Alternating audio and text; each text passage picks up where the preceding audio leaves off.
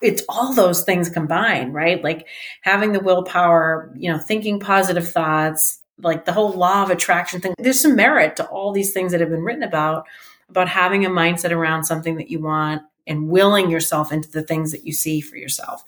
But I wouldn't change anything though, because, to my earlier point, I think it's those struggles that create the lessons that without the two, it just doesn't work. So for everything I struggled through, it makes so many little things now easy for me, that the skin has been thickened.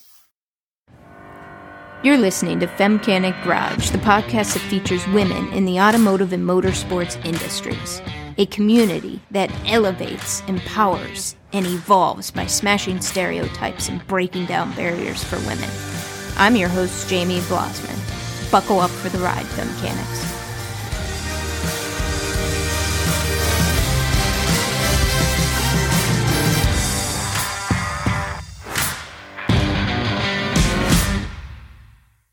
Hey ladies, it's time to put your badass boss babe hat on. Head over to femcanic.com's resource page and create your personal listing. And your business listing if you have one of those too. No cost to you at all, just shameless self-promotion. Talent recruiters for jobs, radio, and TV gigs have leveraged this page to discover talent. Come on, ladies. It's time to get your self-promotion on. Remember, femcanic.com, resource tab at the top, and click the Yes, I'm a Badass Woman. Rachel James is in the driver's seat today. Rachel comes from a blue-collar family and grew up around cars and planes her whole life. She attended vocational school and went on to ECAT for aviation maintenance. Rachel decided to focus on automotive and was a tech for multiple years. She was approached by a PPG distributor and landed a role as a territory manager. She made another career change 3 years ago and opened her own practice for financial planning. Now sit back and enjoy the ride.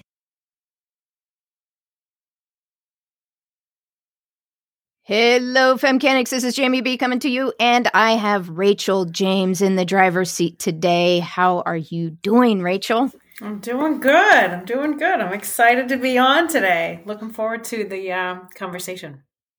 Yeah, me as well. We had, my intention is always to have like a 25-minute pre-interview, and you and I went down a couple personal development rabbit holes because we both have a passion for that. So I thoroughly enjoyed your recommendations. I downloaded some of them, purchased some of the books, the audiobooks already, and I saw that you got the Dale Carnegie book as well. Oh, yeah. There was a lot of book ordering after our last conversation.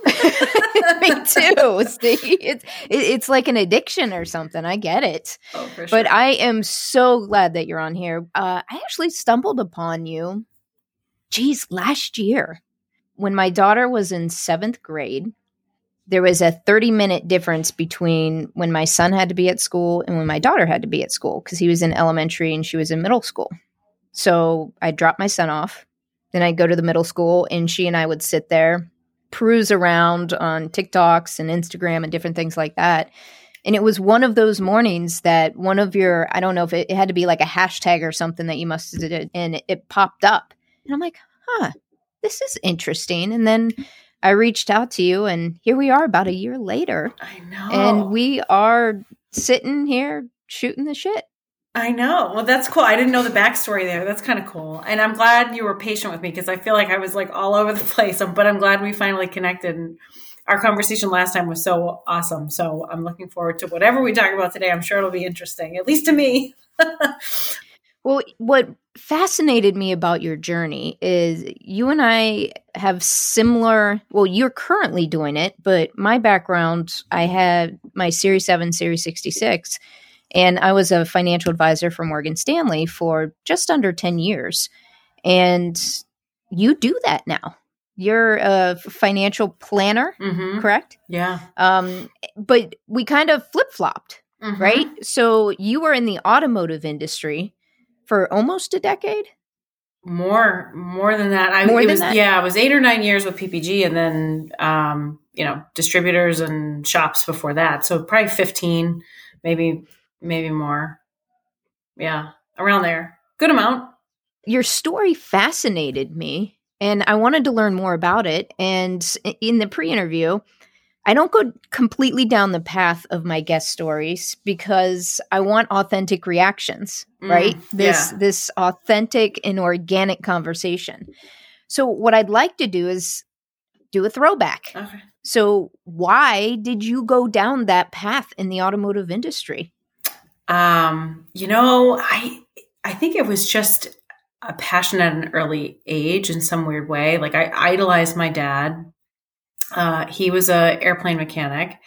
And I remember even like in elementary school being like so fascinated by it and just like being so proud and like bragging about it. And ironically, as I got into high school, friends were kind of working on cars, and my dad always had cars in the driveway. We just always, that was sort of something that it was a bonding thing between my dad and I, and also was just what I found myself getting into. I was going to the dragway. I was going to races. I was really interested in cars. And I learned a lot, being the assistant to my dad at times with various projects around the house or in the garage. And I was never really a good student in high school. I really struggled a lot with just academics. I love it now. Now I could read every book you hand me. I could soak it up. But at that time, it just wasn't something that I excelled at. And I remember having like a real heart to heart with my dad and mom about like, what am I going to do with my life? Like, I have no idea. And I felt really lost. And the advice my dad basically gave me was just do something you love and it really won't feel like work. And at that time, I was pretty much living at New England Dragway. So I was like, all right, maybe I'll kind of explore that path. And initially I looked at going to an automotive like tech school, right, post high school. And then my dad went to East Coast Aerotech, which is an aviation maintenance school. And I kind of went through a few schools to try and figure out like where I wanted to go. And I just remember I enjoyed East Coast Aerotech because it had welding, it had metal fabrication, it had plumbing, it had electrical, it had mechanical, it had, there was so many different things you were learning in that school compared to just automotive, which no knock at it, right? But I liked that going to this school, I'd have all these other things to learn about. And then it was just from there. I never really intended to go back into automotive. It was like I really fell in love with the aviation world, but I wound up getting a job at a Nissan dealership as a technician and had good leadership. And I got sucked in. And the rest is history. Then there was a million things that happened thereafter, but that was sort of, I guess for me, the initial path in. And truth be told, like I excelled the second I made that switch. I went from being a poor student to staying late, student council president of the school. I was, good grades, everything changed for me then. And that's when I realized like, okay, there's something here for me. You were just drawn to it. Mm-hmm. So you graduated from high school, mm-hmm. Then you went to the trade school. Yep. Right after the trade school, you got into the Nissan dealership. Mm-hmm. I'm just curious. It always fascinates me, women's experiences at trade schools. What was your experience like at the trade school? It was interesting. There was a lot of, it was me. There was, it was very difficult. Like I would preface it with, in the aviation world back then, and I don't know if it's the same now, but it was very cutthroat. I think we started with 50 kids in our class. By the time we graduated, there was only like 8 or 9 of us. You really do you can't miss time. You have to pass tests. There's a very small margin of error. And there was myself and 2 other women in the school. So not, out of hundreds of kids, right, in different classes, but I was one of very few. And I would say on the majority, it was pretty awesome. Like it was a really cool experience. I had a lot of people that really did appreciate me and welcome me with open arms. But there was also some people that really didn't like me. And it's sort of the good old boys club. Like I had some work sabotaged. I had one instructor come up to me once and tap me on the back and basically say, like, you should probably like watch your back. I think there's some people here that don't want you to finish. And I thought, and I like remember just being kind of like shocked, like, what? Like, who would care? Like, what An instructor told you that? Yeah. And so I just remember being like, what? So then it turned into one of the teachers, and I probably should have pushed more on it, but back then was different. I mean, we're talking over a decade, 15 years ago, right? So one of the teachers actually was submitting false dress code violations and like submitting all these like falsified things to the dean. So I get called into the dean's office. To you? On me, on my behalf to the dean. So I remember I got pulled into the dean's office and he's like, we're going to have to expel you from school. And I'm like, what? Like, what, for what? Like, what? I just remember being like flabbergasted. I had, A's in all my classes. I showed up on time. I passed all my tests. And he's like, well, I have all these violations. Like, what am I going to do? And I remember just being like blown away. I'm like, I've never even seen any of these violations. Like, how can you write one up if I've never even, how does this work? And thankfully there was a lot of other students in my class that, because I just was like so angry. I was fuming at that point. I don't blame you. Thankfully there was a lot of other students that were like, what the, with me. Yeah. And they all went storming into the dean's office and pretty much called out, the teacher for what he did. The only thing that was awkward though, is they never did anything with the teacher. So I had to finish out that class, now knowing like he didn't want me there. I knew what he had done. It just became this very contentious, relationship for a period of time. So like, and that's one of many things that happened, but I really wanted the end. And I really feel like skipping that struggle, I never would have learned the lesson. It taught me that the world isn't fair, that there are going to be people that just because you are who you are, it's going to piss some people off. And there was, that's just one that's safe to put on air. There's plenty of things that just were, for lack of, can we swear here? I don't even know. It's your episode, sister. It's just whatever you want it to be. There were things that were bullshit. And there always were, but I think in the end I knew that I wanted to follow this path. And I knew that this was the first time in my life I had ever really like been good at something, that it was like, I need to finish this and see it through. And also had some close friends that like, at least, had my back and supported me and wanted, that was also comforting too. I have to process out loud because just listening, Rachel, like I'm feeling pissed off.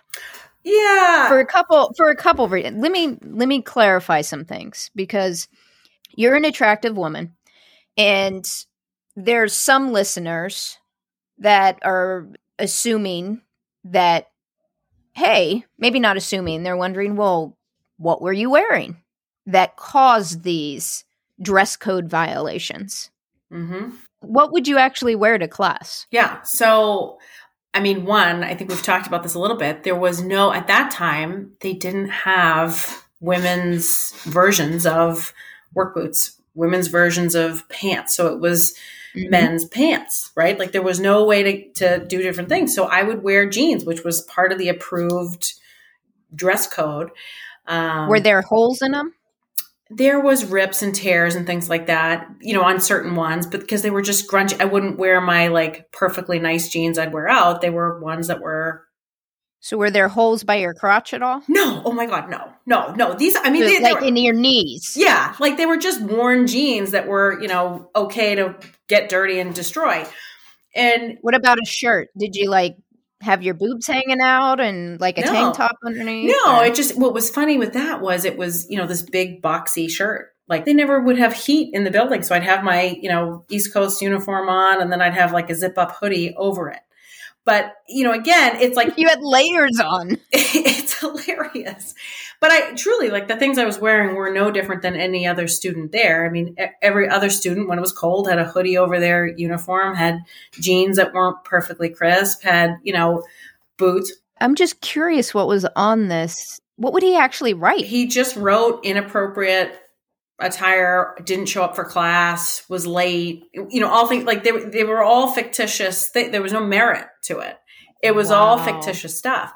Maybe he was leaning on things to make it appear one way or another, but at the end of the day, I wasn't wearing anything different in terms of contextual. It was the same stuff, just in a woman's body. I think probably the most disappointing thing to me, Rachel, and this isn't the first time that I've heard this, and calling out all educational institutions, how was nothing done with that instructor? They literally lied about things, and you had multiple students going in and saying that it's wrong, it's not accurate. Yeah. Like, how does that? You have other instructors coming to you saying, hey, watch your back.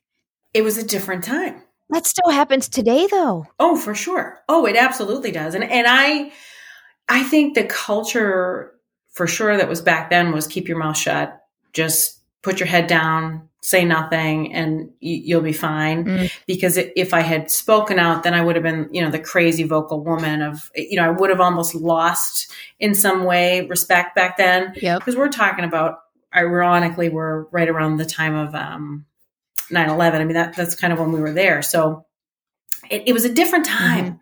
You didn't speak up about it. I remember being really, really mad, but there was, like I said, thankfully there were some other people that became really good friends, like that saw that and stood up. There was people that I never would have thought would have stood up for me that went right into that dean's office and were like, what the heck? And that's the good stuff right there. I've worked with a journalist, and we put out a blog series for Women's History Month. And we're going to go back and keep updating it every year. But one of the things that is talked about a lot in that, Rachel, is the third party bystander. So it's the observers. That's how this stuff stops. Because you're in a tough position because you're the crazy woman that's just complaining about it, right? It doesn't make sense to me. You're bringing up valid things, but it's going to take those third-party bystanders that are observing this to change and move the needle on this because they need to speak up and say stuff. And they did, which is awesome. Now, you graduated from there. You worked at the Nissan dealership. Did you have a hard time finding a job? Oh, my God, yeah. So what was funny was I actually got turned down the first time I applied at this Nissan dealership. So I applied everywhere under the sun. Like I had other jobs. So like I had odds and end jobs. Like I worked for a friend's landscaping company and I did plow maintenance. And I did also, I always had a job and I was always mechanically doing things, but I really wanted in my mind at the time, like a real job with benefits at a dealership. Like I wanted, or a big institution. Like I wanted a real job, not sort of like an under the table cash job. And I interviewed everywhere. And I got turned down everywhere. I went to every dealership in Massachusetts. Did they give you reasons? Yeah. Oh, yeah. They'd flat out say, we don't have a women's room. We're not that progressive. We don't hire women. No way. Like my guys are pigs. Like there's no way I could have you in my shop. And I started really dressing down for interviews. Like I was really like no makeup, just like baseball hat. Like I was really almost trying to make myself look frumpy to try and like make this work. And I had the ability to, get jobs. I had all these like side work and things like that of people that knew me, but no one at the time was in a place of influence to get me into a real deal job. And ironically, I had actually interviewed at this dealership and the manager was like, I can't hire you. I don't have, we don't have the setup. We've never had a female mechanic. I don't know how this would work. And at the time, ironically, he was using the women's room as his like executive bathroom. They had it actually in the dealership set up for women, but it was the manager's special, changing room or whatever. And what wound up happening was my uncle happened to golf with this guy at some sort of tournament. And it came out that I had been struggling trying to find it. Here I am. I'm more than qualified, if anything, overqualified to work on a car. Right. And it was like, he was venting about it and he's like, she's actually good. Like she did my brakes. Like, like why won't people hire her? So I get a phone call. I remember I was out with my friend, Carrie, at the time. We're out driving and I get this random phone call on my, new cell phone. And I'm like, cause I never had one. I'm like, oh, I got a cell phone now. I'm cool. And, I remember answering the call, and it was this manager, and he's like, all right, I'll give you 30 days, bring your toolbox in on Saturday, and I'll give you a shot. But if anything goes wrong, that's it. Like, it's a 30-day thing, and we'll figure it out at the end of 30 days. So I'm like, whew, okay. And I just remember being so, like, I was so excited. I remember telling my friend Carrie, like, oh my God, I finally got like a spot. And then the anxiety kicked in of like, I've interviewed at every single dealership in Eastern Massachusetts and gotten turned down by every single one. Like, oh shit, this is my only shot. Like, if I mess this up, that's it. Like, I'm done. So the anxiety started kicking in. I was like, oh my gosh. And I started to like second guess myself, like, can I do this? I was like hyperventilating, like, oh my gosh. And I remember my friend Liz came, she had a truck. We put my toolbox in the back of her truck that Saturday morning, and I went to drop it off. And I was like, I was really anxious. I'm like, oh man. But I just kept like telling myself, like, just get there and you'll figure it out. So we get there, and, the manager's like, okay, here's your bay. And I got to wheel my toolbox into my bay, which was so cool. And everyone there, all techs on the floor, kind of looked at me timid, like you could see like they were just kind of like, hi, and then like went back to work. So first day, like that Monday, I go in, and the roach coach would come in the morning and the afternoon for like break food. So we would, we all get food, and we went to the break room. Whoa, educate me. Roach coach? Yeah, what the hell is that? That might be a Boston slang word, but that's educate me. It's like the food truck the food truck that comes by the roach coach. Yeah. Translate that, because that sounds nasty. Yeah, well, it is nasty on there.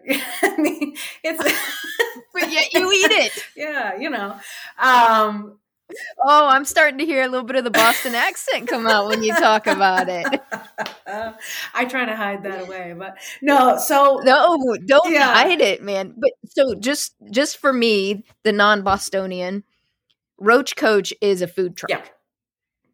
Okay. But not like the nice, like cute cute food trucks that you see like on TV on like, the ones that are coming to the construction site, like, where they're probably sweating over your food. Yeah, like the ones that have been through like shop to shop to shop. The slang, we always call it a roach coach.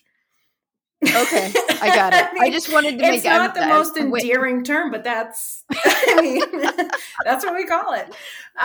Okay, so I'm with you now. So the roach coach pulls up. So I got whatever I ordered. I don't know, and we go into the lunchroom, and no one's talking. Like, no one's talking. And I'm like, well, this is going to be like awesome, So I'm just like eating my food. And I'm like looking around, and everyone else is looking around. And there was one kid who like loved this guy, but he had no, common sense isn't commonplace. Like he just, what I would later learn is that he just spoke whatever came to his mind. So he's maybe not the most socially attuned. Yes, person. but actually good-hearted, meant the best, just spoke right from the mind. That sounds like my son. Yeah. My son is one of the most loving, kind people. He has ADHD, and socially, I think he's on the spectrum. But socially just totally misses social cues. You can't be perfect. But a loving, caring person. Yeah. He doesn't do it because he's a jerk. He just doesn't know. He just doesn't know. So this poor kid basically he says, he starts talking about his drive in the morning, that he was stuck behind this woman driving in. And he starts complaining about this woman driving. And he's like, and he's using swear words. He's using like this bitch, blah, blah, blah. And and now everyone's like holding their sandwich mid bite, like not, you would hear a needle drop, because everybody's like looking at him with like the beady eyes, like, shut up. And this guy's just like, this woman drove me nuts. It was, because he's trying to fill the dead air. And all the other guys are like freaking out. Because like, of all the things for you to fill the dead air, is to complain about this woman driving, right? And of course, like, I'm thinking to myself, like, oh, okay, like that stinks for him. Like, I'm not even, but I'm like looking at. Then I start to see everyone else's face, and I'm like, oh my god, they're paranoid that I'm gonna freak out on them or like there's going to be some sort of altercation. Report them or something. Yeah. And that, so now they're all looking at me and I'm like, what? Like, sounds like she was a really bad driver. Like, I don't know. That's frustrating. And then, but from that point on, they all were like, oh, okay, good. So then it came out to be that like the manager had told them like, you guys take one false step, you say one wrong thing, I'll fire you immediately. Like there's going to be no, so they had all been read. Wait, I want to pause. Yeah. I want to pause for 1 second. And I want the listeners to soak that in because there's so many stories that women share where managers don't say anything. Mm-hmm. Nothing. Right? But you come to find out later that the manager had said something to them like, guys, don't be a pig. He had called them all in. So they all had to come in early that morning before I came in. They all had to take down if they had any of the nudies, if they had any of the calendar, all that had to come down. And he basically read them the riot act and said, if there's any BS, you're out. There's no questions. Like toolboxes have wheels, you'll be out. Are you at liberty to share his name so we can give him mad kudos for demonstrating a great, great way to handle this? Yeah, right. He was a great leader. His name was Paul. This is a great example. And Paul, if you ever end up listening to this podcast, thank you for being you. It's the simple things. That is such a simple thing. Yeah, it was very simple. But it made me understand like why they were all freaked out because they were like, oh my gosh, we say the wrong thing, we're going to lose our jobs. Although it was great, it also created this wall between me and them initially because they were all kind of like, fair. Oh man, if like she's going to get us all fired. But it was after that lunch break that I think they realized, you know what I mean? Because we laughed about it. It was all fine. Days went by. Obviously none of them got fired. Like it was never a thing. But those guys working with them was actually really fun. They became brothers, like, and subsequently thereafter, like it's sort of at that point, once I earned my stripes there, it subsequently helped me thereafter because it was sort of like, oh, well, I can't, I spent years here and I worked hard, I came in on Saturdays, I stay late. And thankfully that manager actually showed me the ropes of the whole dealership. So I, basically said, like, I want to learn, how do you process this warranty? Like when we do a warranty job, what actually happens? I want to understand how this all works. So he would show me all sorts of different things. And I guess, that experience there was the groundwork that I liked it so much. I stayed in automotive. I didn't wind up looking or exploring for aviation because it was like, well, I have a mentor here that's going to show me and teach me. How long were you ended up being at that dealership? 2 years. That's awesome. And it was just a friend of mine worked at a Chevy dealership. At that point, my peers were also starting to get jobs at places, right? Back when I first was looking, we were all kind of ground level. No one had any like ins. We were all fending for ourselves. It was survival of the fittest, Yeah. But at that point, I had friends that had sort of landed at different places. And a friend of mine worked at a Chevy dealership. And that's sort of how I got, just sort of fell in my lap. And you were at the Chevy dealership for how long? Probably 2.5 years, something like that. And then did you exclusively do mechanical work then? Yeah. So I was mechanical work. It was at the Chevy dealership that I got exposed to the auto body world. So ironically, I decided I wanted to get my appraiser's license. So I started going at night. I went to a vocational school and got my appraiser's license while I was in the mechanical side. Just because I thought, it's one more thing I can learn. It'll help me like with the dealership. And ironically, I had just finished that up and our manager got arrested on, I think he got caught with heroin with the secretary or something like that. It was just some fluke, crazy, crazy dramatic story that only could happen in a shop. Right. And both the manager and secretary were gone. And I remember the owner came down and was like, I heard you have your appraiser's license. Can you just go over there and hold down the fort until we figure out what we're going to do? And I'm like, yeah, sure. Why not? And that was sort of my, by chance, that's what got me over the fence of mechanical into auto body. Yes and no. It was you taking the initiative to even go get it. True. Right. True. And this is what I tell everyone. I stole it from my grandfather. He was an amazing man. I would call him all the time, Rachel. I had such admiration for him.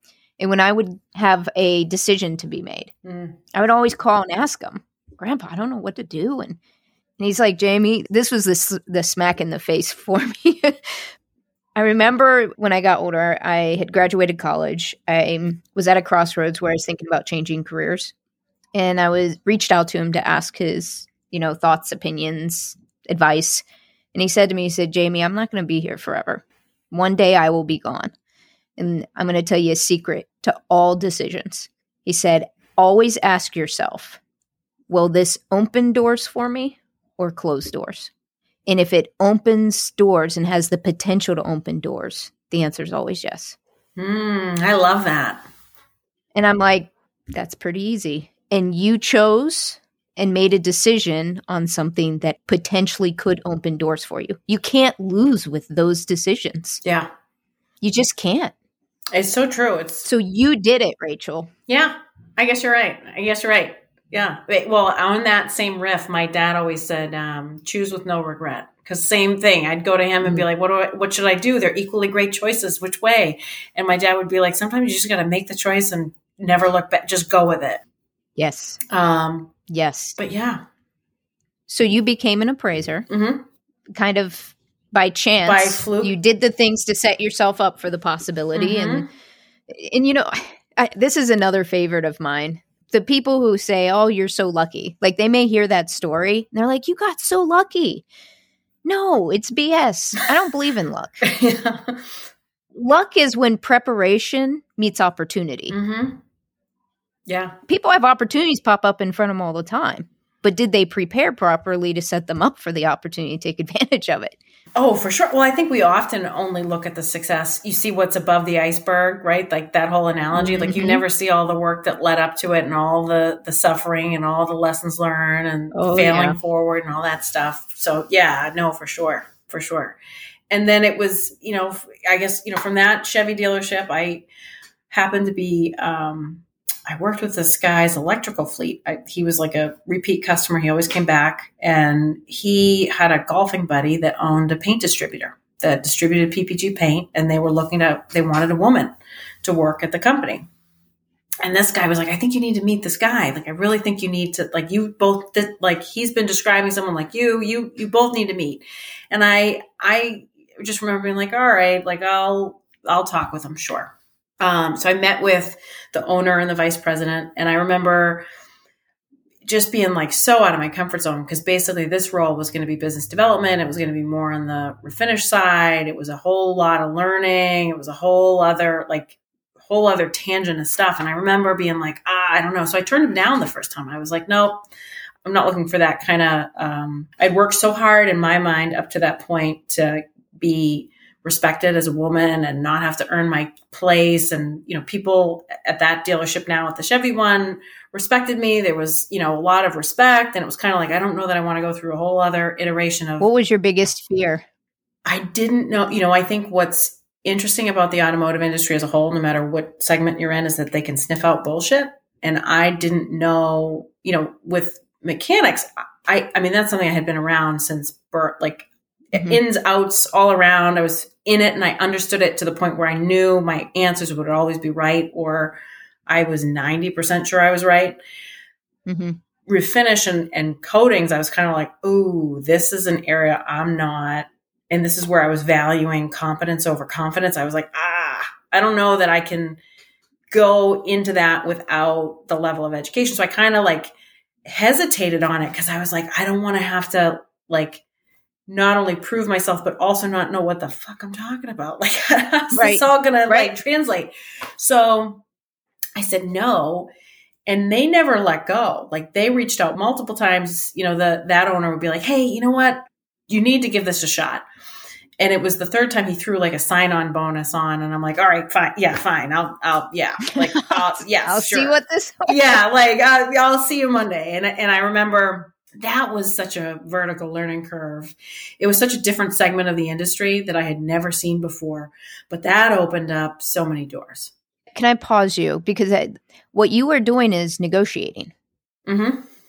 Was that your intention, or was it truly just about your fear and you wanted to know your shit, or was it both? I think it was a little bit of both. I think it was instinct. Like it was just something. I'm a big person of trust your gut. Like I know when something feels right or doesn't feel right. And in that moment, the first time it felt good, but I was like, nope, not yet. What was the time lapse between the first time and when you actually said yes? Yeah, it was about a year. Wow. So there was some significant like courting there back and forth, and maybe it was the appraiser's license, right? Did you throw out any numbers or did they just come back to you and change? I think I bullshitted my income by 10. I think I said I made 10,000 more than what I actually was making. And then they offered 5, I think more, so the offer just kept getting sweeter the more we kept dancing around it. I want to take a moment and talk about that, Rachel. Yeah. And what you just said is one of the soundest golden nuggets around career development.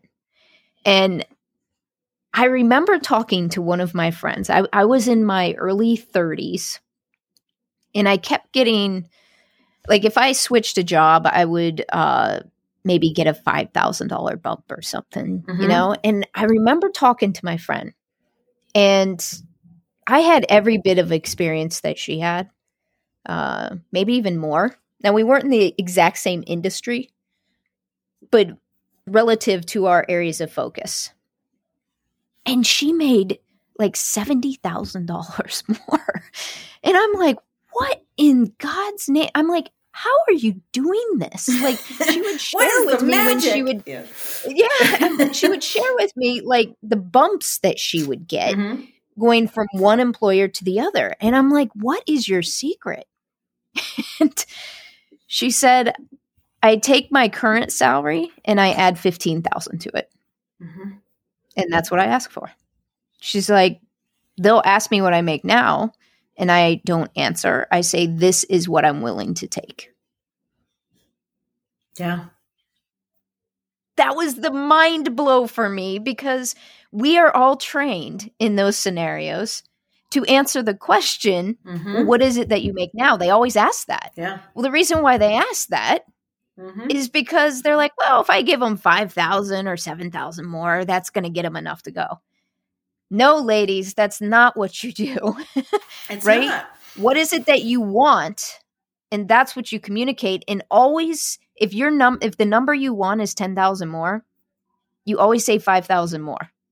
And there's a comfort level that you have to get to even be able to do that, well, right? It's called the anchoring effect. And I forget if we talked about this last time, but once you put a number out there, your brain is wired to it. So the second I come back and say, I want 100 grand, that's in their brain now. They've anchored the conversation to that number. So we're either going to go up or down from it, but like that's the start. Once you put it out there, it's there. Like there's no going back. You have anchored the conversation around that number, and that's where you're not going to jump all of a sudden to 200,000. You're not going to go all the way down to 50, but you're definitely staying in that arena. So if you don't move that anchor north, it's never going to go there by itself. Like you have to get it there. Otherwise, you're going to do this pendulum swing and just stay in the same pay range. Oh, yeah. I remember the first time that I tried it. I remember getting the offer letter and it was 15,000 more. And I'm like I was almost pissed, Rachel. Like, my God, why did I do this years ago? Like, oh my God. And then when I changed jobs again, I did the same thing. And I even negotiated PTO time. Yeah. Because the employer that I was going to had less PTO time out of the gate. And I said, no, I want all 4 weeks. Yeah. And they gave it to me. I think as women too, we don't negotiate nearly as much as we should, right? Like it just, for whatever reason, we don't ask for the raises. We don't ask for those things. Like I always push my friends, like, you better ask for a raise at your next review, Yeah. Yeah. And you'll get your best opportunity to see those generous pay bumps when you switch companies. Yeah. I've known people that leave a company, get the pay bump, and then eventually come back so that they're paid what they should be paid. That's interesting too, because my dad grew up in the generation of you work at one place and you stay there your whole life. And where pensions actually existed. Yeah. And they'll take care of you. They'll give you a raise. It'll be a great career. And it has completely shifted from that, where that's not how you get more compensation. You have to move in order to get more compensation. It's just sort of the reality of it. It's very unlikely, because from a business perspective, like, why would someone give you a 10, 15% raise if you haven't done anything arguably different? Right. But what are you learning? Right. Like, what's the value of what you're learning as an employee over time? Yeah. So you made the jump to PPG. How long were you with PPG? Almost 9 years. So a good fit. Yeah, it was a really good fit. I love them. And it was honestly like bittersweet to leave. I had a lot of really good memories, a really great group there. I had so much fun. And it was, so basically I went to that PPG distributor, and then PPG, there was an opening, and I got a few people had nudged me like, Rachel, put your name in for that territory spot. Like, just do it. And I'm like, oh, I don't know. Like, I just came over to refinish. What the heck? Like, what am I going to do? And everybody I knew was applying for it. So I was also feeling guilty of, yeah, but like all these other people want the job too. Like, I don't want to step on toes and piss people off. And then I just remember thinking about it and being like, you know what? Screw it. I'll put my name in. So I put my name in and I got the position. And I was the territory manager for, the Boston region. And there was so much development there. They put me through night school. So I went and got my bachelor's degree. I worked there and then spent 4 or 5 years doing night school just to finish my bachelor's. They sent me to all sorts of greenbelt training. There was so much education there that it was like, oh, wow. Like I was really developing over a long period of time. And they let me go into different committees, and not let me, but there was opportunities to like find my place and have all these different pockets that I could like grow and support and give back. And it was really kind of cool to be involved in all those things. But with any corporate company, the better you are, the more you do for the same pay. It started to get to that point where it was like, oh man, they're like, oh, go here, go there. And I, to some degree, I put myself up to it, right? Like I was always like, oh yeah, I want to learn more about this or that. But then it turned into this expectation of continuous travel. And it got to be burdensome. I have a 7-year-old son, and it just got to be, 7 now. He was like 2, 3 at the time when, my husband and I were like, it was very difficult to manage. If I was in New York and all of a sudden got asked to stay in Vermont overnight, it was like, oh no, like I got to find daycare. It was a bigger cluster to figure it all out. Yeah. But it was a very cool learning experience. What was the point where you were like, it's time to move on? Like you said, it's bittersweet. And how did you know that the financial industry was where you wanted to go? So I was doing work. They had 20 groups. So we were doing basically pocketed groups with some of the larger collision centers. We were getting them together when we were doing financial analysis. So my big thing, my final role there was business development manager, and we were doing benchmarks. So I was doing benchmark reports, doing precision marketing reports. I was doing all sorts of like comprehensive planning for business owners to try and help them think through the future of the business. And it kind of got to that point where I was like, oh, I want to learn more about this, because I was looking at their balance sheet, their P&L. I was starting to understand, taxes and different things, because my concentration at college when I did night school was sort of on this business planning space. So I wanted more there. Like I really started, all of a sudden, like the wheels in my mind started focusing more on how these businesses should be run. Because in my mind, most people that own a collision shop are blue collar. Right? Like they're roots blue collar people that are a good skilled laborer that decide to open up a business. And that's 2 totally different skill sets.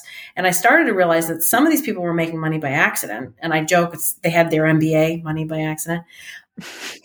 That's brilliant. I don't think I've ever heard that. You got Roach, Coach, and MBA. So I'm just getting schooled. Welcome to the East. So so basically there was people that were just, lucky. And then there was other people that just had the natural business acumen, that they just understood what to watch. And that was sort of what drove for me. I was like, oh shoot, like there's a gap here. And I realized like I was good at math. I was good at understanding those things and seeing things. And business owners were calling me all the time to ask those questions when I was at PPG. Like, what should I do about this? What should I do about that? Like, hey, do you know about this? It was no longer about product. It had nothing to do with that. It was business decisions that I was helping them with. And I realized like, this is sort of the path that I'm on. And I debated. Part of me wanted to open up a shop. And I that was very much a consideration. And that was part of the conversation. But I remember there was one month in particular where I think I'd only been home like 3 days out of the month between like there was car shows on the weekends, there was trips, there was all sorts of fires that happened. It was just this back-to-back month. And I really had only been home for, if I did make it home, it was just asleep and I was back. I didn't see anyone. Like I was home and asleep. And the amount of daycare and hustle and like rearranging of our lives to make that work was exhausting. And I just remember being like, this isn't as much as I loved what I was doing. I was so fueled and passionate by the job, but I kind of was like, you know what? I just can't do it. I need my own life too. You know what I mean? I don't want to be a road warrior. Balance. Yeah. Yeah. And I toyed with, should I open up a shop? And that was for a year. I really toyed with, I think I want to do that. And then, and by shop, do you mean like mechanic shop or refinishing shop? An auto body shop. At that point, after, nearly a decade in the PPG arena, I felt really good on the auto body side. And I really was going to go in that direction. And then this opportunity kind of fell in my lap. And I was like, you know what? At the end of the day, like, even if that doesn't work out, which I'm blessed that it has more than worked out. But if it didn't work out, in my mind, I was like, you know what? I'm going to learn some skills that are going to help me. If I do ultimately own a shop, I'm going to learn this whole thing about finance that from a totally different lever and angle than I'd ever been exposed to before. I'm going to get new perspectives. Like, I'll do this. And if that doesn't work, I'll go back to that dream. But this, it was all by chance, And you just took a liking and followed your instinct and gut into the financial space. Yeah. Now, you're currently a financial planner, and your target market is blue collar workers. Yeah.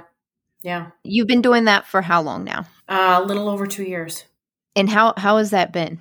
It's been so fun. It's been so cool to meet people. Part of me kicks myself how much I kept myself in a shell. I didn't network nearly as much as I was always a networker, but I didn't reach out. Like, I am much more open to just like, if I see a good podcast now, I'll message someone and be like, hey, like, that was amazing. I'd love to just talk to you for 5 minutes. Like, I don't know what will come of it. I'm much more open now from making that switch and being more vulnerable with people and just being more open versus, I think, pre that decision for me, I always just kind of stayed in my lane and didn't really like branch out. It's been really cool to meet blue collar owners from across the US and just see what they're about and what they're doing. Cause ultimately it's sort of gotten me into these other little pockets of blue collarness. And it's been really cool. If you were to go back and you had an opportunity to talk to your early 20-something self, and you could give her 1 or 2 nuggets of advice, what would you tell her, knowing what you know now? I would say be more confident. I don't think I realized how much power I had all along. I think I underestimated a lot. I think men typically overcompensate. They are much more apt to say, "Oh yeah, I got this. I'm good at it." Versus, and I talked with, another friend of mine about this subject, right? My friend Nicole, she always talks about competency and confidence and how men and women are sort of different on that scale of what we value. And I don't think I realized early on that the bravado of some doesn't really mean anything, right? Ultimately we all can put into existence what we're capable of. And that was sort of a lesson that I learned over my lifetime, that even if you're not ready, just push yourself into it. Like, you'll figure it out. Because even if you don't know the answer, there's always a manual to read. You can take your time and learn. Like, if you make a mistake, you can fail forward. Like, it's not as like, what's the worst that's going to happen?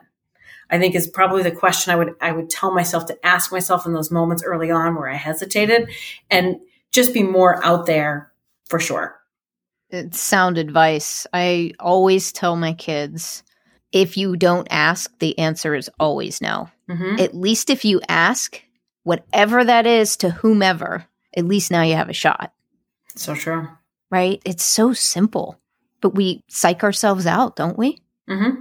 And we end up missing out on opportunities because we just don't ask. Yeah. And I think it's true of people as a whole. I think you hit the nail on the head, though. I think men sometimes are overconfident, and not that they are incapable of getting there. It's just men are more typical of saying yes and being confident about figuring it out on the way. Mm-hmm. Like as women, it's like, I want to be 80% confident. Right. As men, they're cool with 40. Right. I think we just value that percentage a little bit differently before we'll say like, yeah, I'm in. It's fascinating though, because I think, you and I have talked about a lot of these self-development books and growth and abundant mindset and things like that. And those are things that I think I've grown into more in my later years. I should have read some of those books at 18, 19, 20, it's all those things combined, right? Like having the willpower, thinking positive thoughts, like the whole law of attraction thing, like there's some merit to all these things that have been written about having a mindset around something that you want and willing yourself into the things that you see for yourself.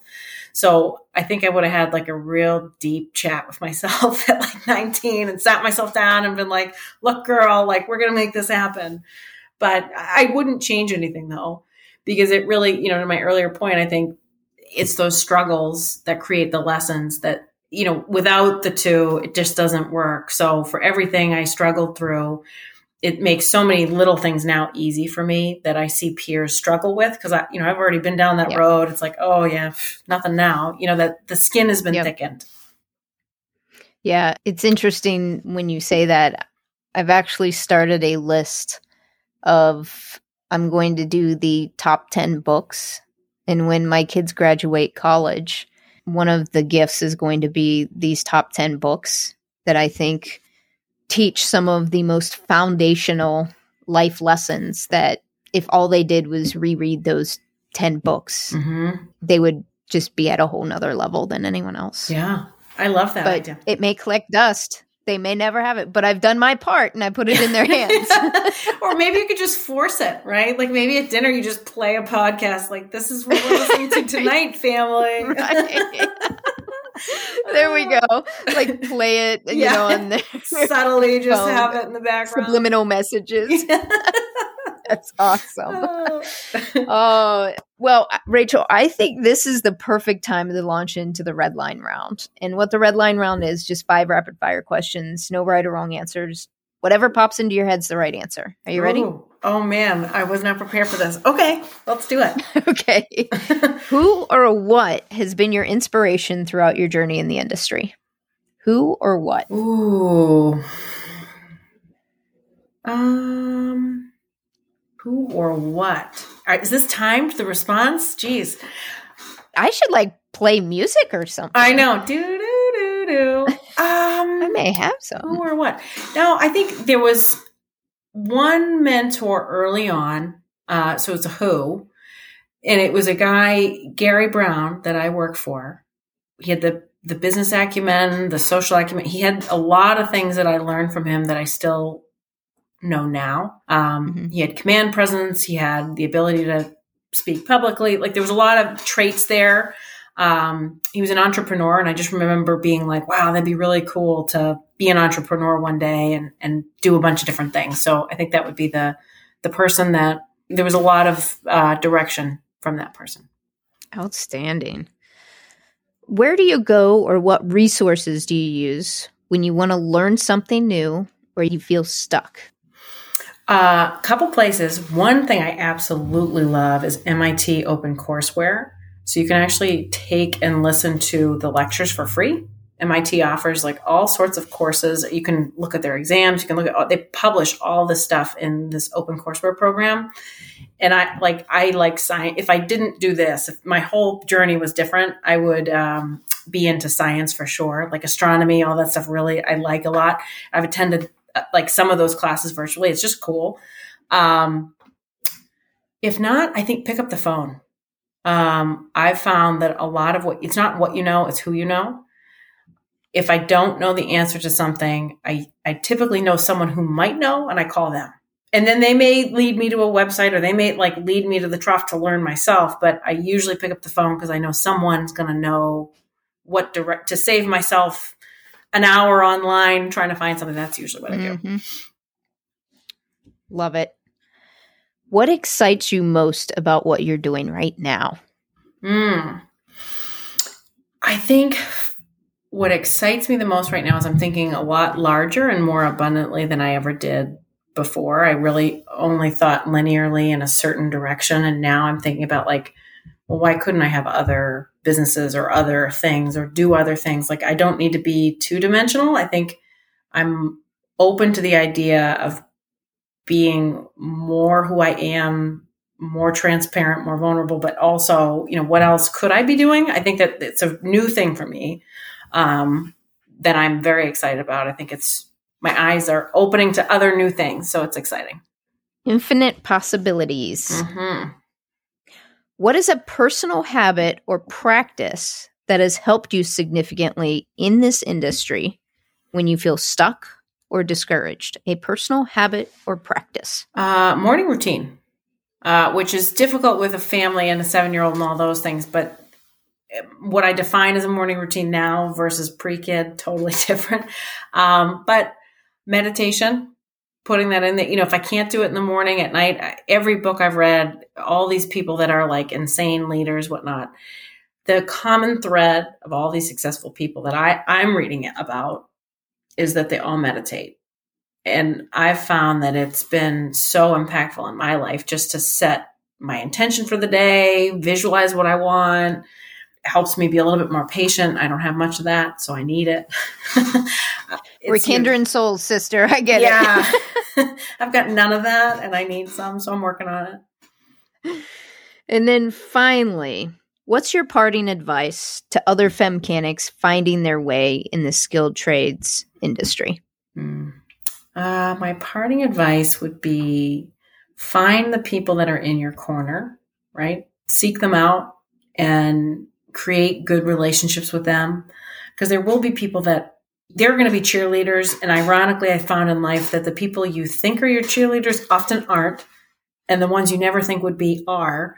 But determine who those people are quickly and connect with people. I think a lot of my success, if you look at every opportunity, came from someone I knew. It was someone I knew that was doing something, and it was through conversations that sort of landed me in that space. Obviously, my hard work got there too, but it was the combination of hard work and having a network of people that you know. So I think that it would be find your tribe, find the people that are in your corner and connect them to other people, connect yourself to other people, and stay connected.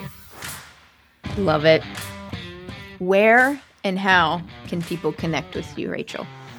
Probably the best would be Instagram, Scary Spice, on Instagram. So it's my maiden name, which is it's Skerry, Spice. So kind of a rip on Scary Spice, imagine.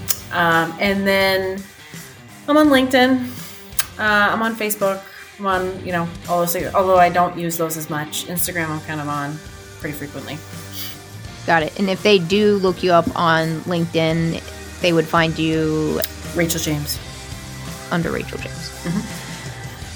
Rachel, thank you for being in the driver's seat tonight and sharing your story. I think the biggest thing to bring this full circle that I think is so powerful with your message and your journey is that as women in this industry, you can go in so many different directions and still be in the industry. Even though you're in the financial industry technically right now, your clientele are blue-collar workers, which means you're still in the industry.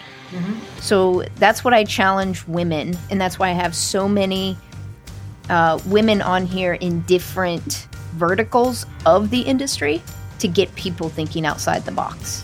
Yeah. And you just followed your gut, and it took you on so many different twists and turns, and it just creates the possibility for other women to think outside the box besides what they're doing right now. So thank you for being courageous and being a trailblazer. Thanks, my friend. You are welcome. Thank you so much for having me. What a great conversation. I enjoy our conversations in general, but this was really nice. It was a pleasure to be on this podcast, so thank you. Absolutely. I'm Rachel James. I'm a financial planner, and I'm a femme-canic. Courtney Castle is in the driver's seat next. This multi-talented young woman works full-time at a vinyl wrap shop in California. She's a diesel mechanic in the Army National Guard, and she's building a racing career. As if that isn't enough, Courtney is also in college, majoring in marine biology, studying the anatomy and behavior of sharks. Be sure to tune in next week to hear from this dynamic and inspiring badass. Until next time, Femmecanics. Thanks for listening to the Femmecanic Garage podcast. You can find us on Instagram, Facebook, and Twitter at Femmecanic Garage. Check out our website, femmecanicgarage.com, for swag and the transcribes for each episode. If you want to help grow this community, do me a favor and subscribe, rate, review, and most importantly, share this podcast. Spread the word. This is Jamie B. signing off. Are you a femmecanic?